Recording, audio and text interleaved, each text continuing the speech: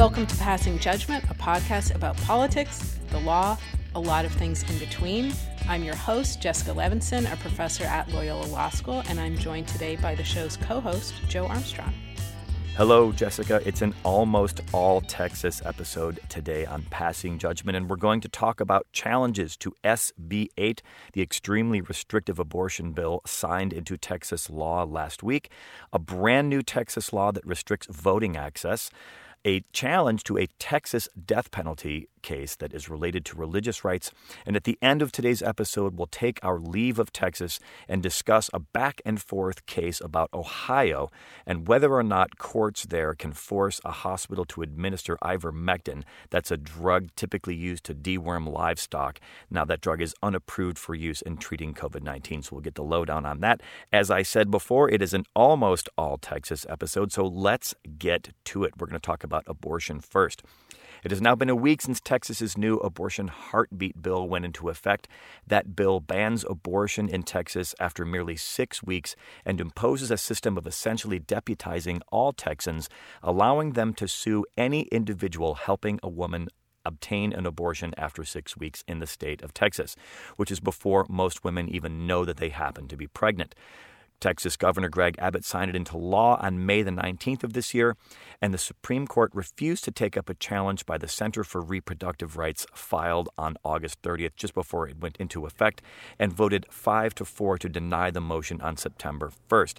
As with any controversial law, there will be challenges. So, Jessica, can you please fill us in briefly where we are in terms of legal challenges to SB 8? And let's start with the federal level here. Yeah, absolutely. I think this is confusing because there's so much litigation surrounding this particular law. So the law, as you said, Joe, is in effect. We know that already women have been turned away from clinics where they are seeking abortions or counseling regarding abortions. And we know that what the Supreme Court said last week is we're just allowing this law to go forward. We're not ruling on the constitutionality of it. This is just a procedural decision.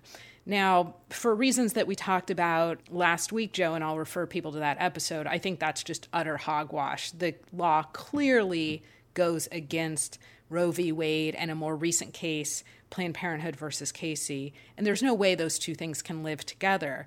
But what we're going to see now is that in fact, we will litigate the constitutionality of this law in federal court. So it will probably go up the federal system one more time at least. There will potentially be a trial. It'll go back to the Fifth Circuit Court of Appeals, the Court of Appeals that hears appeals from Texas. And then depending on what happens in the big case out of Mississippi next term, where the court's going to rule on a 15-week abortion ban, this case could go back up to the Supreme Court. So certainly not the end of the road, but the thing that we've tried to emphasize for the listeners, I think, is that the Supreme Court, by allowing the law to go into effect, I think has absolutely signaled what its views are with respect to restrictive abortion laws and that Roe is unlikely to survive long term. All right, Jessica, so what about at the state level? Is there any legal activity in the Texas state courts going on right now? Yeah, there is activity in the state level. And in fact, Planned Parenthood has sued an anti-abortion group and won a temporary restraining order. And I'm going to shamelessly plug a piece that I just wrote, a column I just wrote for MSNBC that will be up, and maybe we'll link to it in the show notes. And what's happening in the state court is that people, pro-choice advocates, groups, again, that have enough resources to bring these cases, that's so important to emphasize, that you need an individual or group that has enough resources to bring these cases, that they're bringing these and saying there's a problem under Texas law. So these are not federal challenges. And the kind of end goal for Planned Parenthood is frankly to be able to go up to the Texas Supreme Court and get a favorable ruling that this Texas law in fact violates the Texas Constitution. So that's where we are, Joe. It's not a great solution. It's piecemeal. It depends on specific groups suing other groups. It's just really a game of whack-a-mole. And it also depends on finding people with resources to do it. And I think it depends on this frankly, pretty distant goal of the Texas Supreme Court finding this particular law unconstitutional. One thing, Joe, I should mention with respect to going back to what's happening in the federal system, there's obviously been an enormous amount of pressure on the Department of Justice to, quote unquote, do something.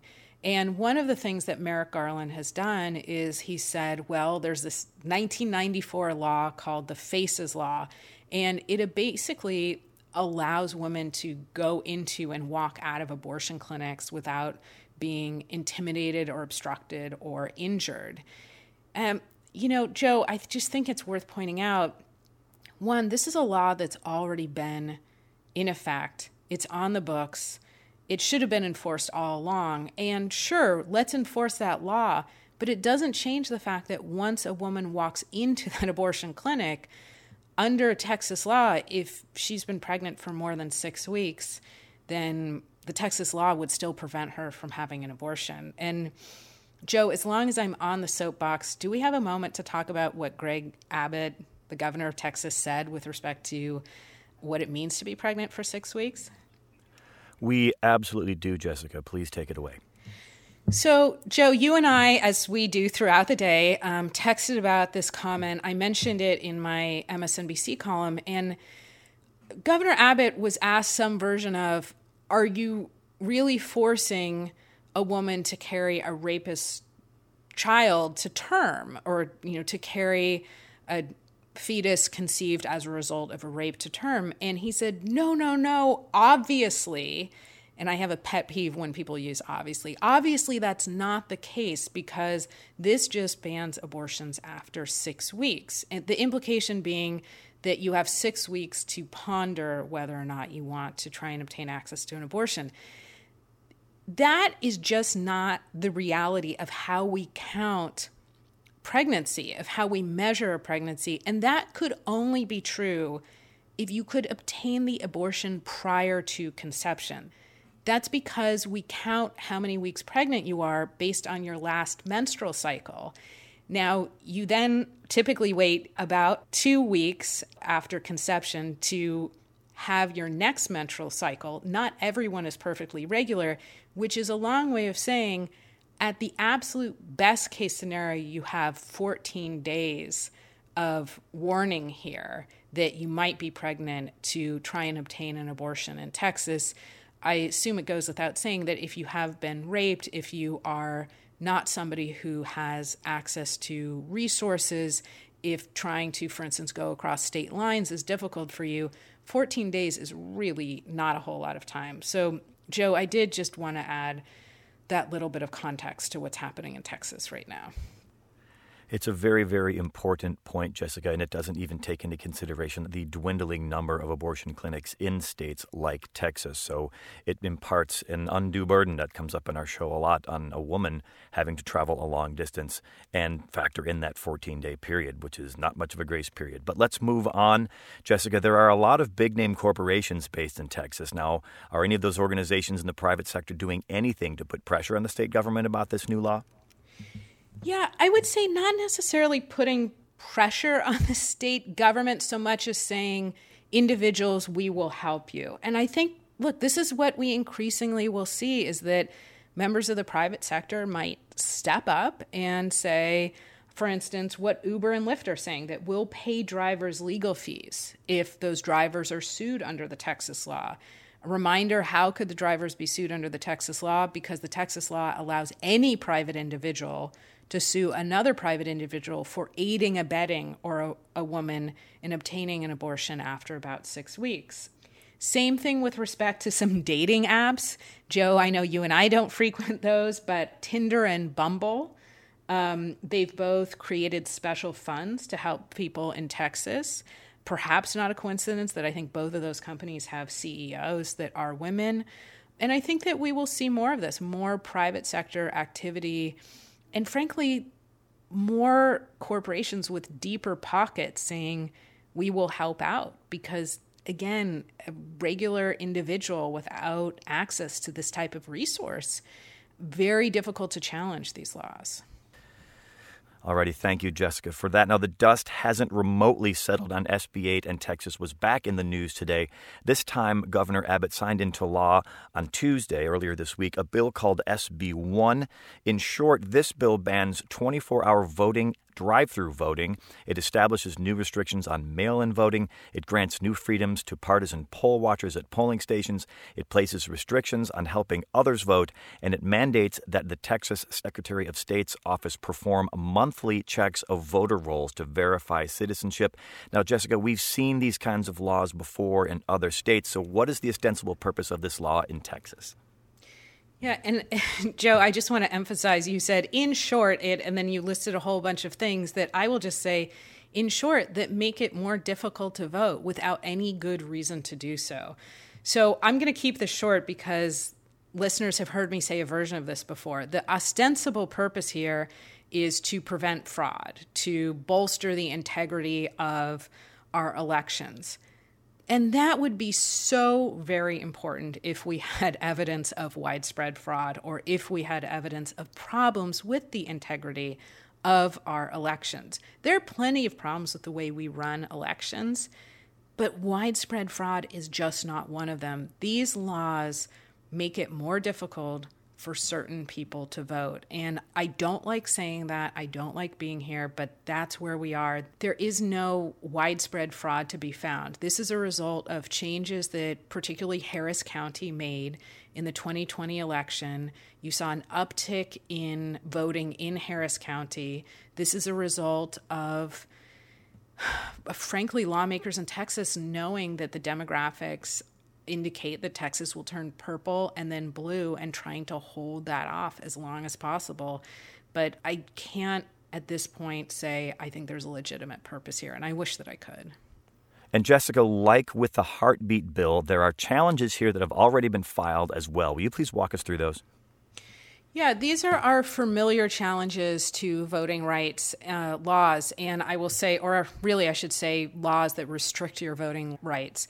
And really briefly, what we're looking at here are challenges under the federal Constitution, specifically the 14th Amendment, Equal Protection Clause. I think there's also a suit under the 15th Amendment. And, Joe, we're looking at challenges under what's left of the Federal Voting Rights Act. We've talked about this a lot on the show. The Supreme Court has really hobbled the Federal Voting Rights Act, but I think they're going to challenge this both based on the idea that this law has a discriminatory effect and a discriminatory purpose. We've talked about this a little bit. That's the same type of challenge that's being waged in Georgia with respect to that particular voting law. But that is really a difficult one to prove that there was in fact a discriminatory purpose. It shows you how difficult the Supreme Court has made it to succeed on a claim that a law has a discriminatory effect. So I feel not terrifically hopeful about these challenges, but we're going to see this play out over and over. And it is important that we continue to challenge these laws because, again, I think we know what they're about. Seems to me like Republicans in Texas wagging the dog. But let's move on to our third Texas topic of today's episode, which is as of our taping time, and this is crucial because we don't know what's happened just yet, a man named John Henry Ramirez is set to be executed at the Walls Unit in Huntsville, Texas, after being convicted in 2008 of murdering a man named Pablo Castro, a convenience store clerk back in 2004. Now, this was a brutal crime during which Ramirez stabbed Castro 29 times while attempting to hold up Castro for money in order to buy drugs. Ramirez's execution was stayed by a federal judge in 2017 and then delayed again in 2020 due to the coronavirus pandemic. And the reason, Jessica, we are discussing this case today is that Ramirez has filed a lawsuit in district court that the conditions of his pending execution by lethal injection violate his First Amendment rights. Ramirez wants to have his spiritual advisor lay his hands on him during the execution process. And at this point, the Supreme Court is now involved. And why is that, Jessica? What are the legal arguments here? Well, I think you actually previewed the legal arguments really well. And this is, I believe, Mr. Ramirez's third time that he's been set to be executed. And what he says essentially is that he needs to have his spiritual advisor not just in the room, but actually, as you said, touching him. And Texas has said, look, due to security concerns, no. And it does bring up a question of what access to a spiritual advisor really means and what your First Amendment rights in this area really mean. But I will say thus far, the courts have turned down his arguments, and I don't expect that this particular Supreme Court will be more sympathetic to his views. All right, Jessica, I suppose we will keep an eye on that. It may yet be too late for him. So let's take our leave of Texas. As I said, this is an almost all Texas episode. And Jessica, this particular case trips my radar. It pings my radar. And with a hat tip to Mark Maron and his WTF podcast, this particular story made me go, what TF? On August 31st, a judge in Ohio ordered a hospital to administer ivermectin to a man named Jeffrey Smith after a doctor who is unaffiliated with that hospital prescribed it, and then the hospital refused to treat him with that drug. Now, ivermectin is typically used by veterinarians to deworm livestock like horses and sheep, but the use of the drug has grown very popular in a sect of Americans who are reluctant to take any of the 3 regularly available vaccines for COVID-19. That court order has been reversed by yet another Ohio judge who said that there is a lack of, quote, convincing evidence of the efficacy of ivermectin in treating COVID-19. So, Jessica, the first half of this is perplexing enough. I want to make that cartoon noise when the coyote is bonked in the head. So what is going on here? Can you please clear any of this up? I feel like if you were more dedicated, you would have learned to make that cartoon noise. But let's move past that for a minute. What's going on here? I mean, this was overturned. A judge said, look, there is no convincing evidence that this drug is effective. The judge sided with the hospital. The hospital, as you said, refused to administer this medication. This is just a weird lower court ruling. I don't have a lot more value to add to this one other than I think the next judge really corrected this one. And it's just, I don't know, it feels like a story made for late summer 2021 in America, doesn't it, Joe? Yeah, it just fits right in there, Jessica. We are almost out of here. But before we go, can you please tell our listeners where to find your new piece? The aforementioned shameless plug? Yes, I will shamelessly plug it. That is somewhere on the MSNBC website, and I will link to it in the description of this episode. Thank you. All right, Jessica, thank you. You can find Jessica, as always, on Twitter and Instagram at Levinson Jessica. You can find me on Twitter and Instagram and elsewhere at InDepthDay, INDEPDAY, also indepthday.com. You can follow us here at Passing Judgment at the World Headquarters on Twitter at Pass Judgment Pod and on Instagram at Passing Judgment Pod. Have a great day, everyone.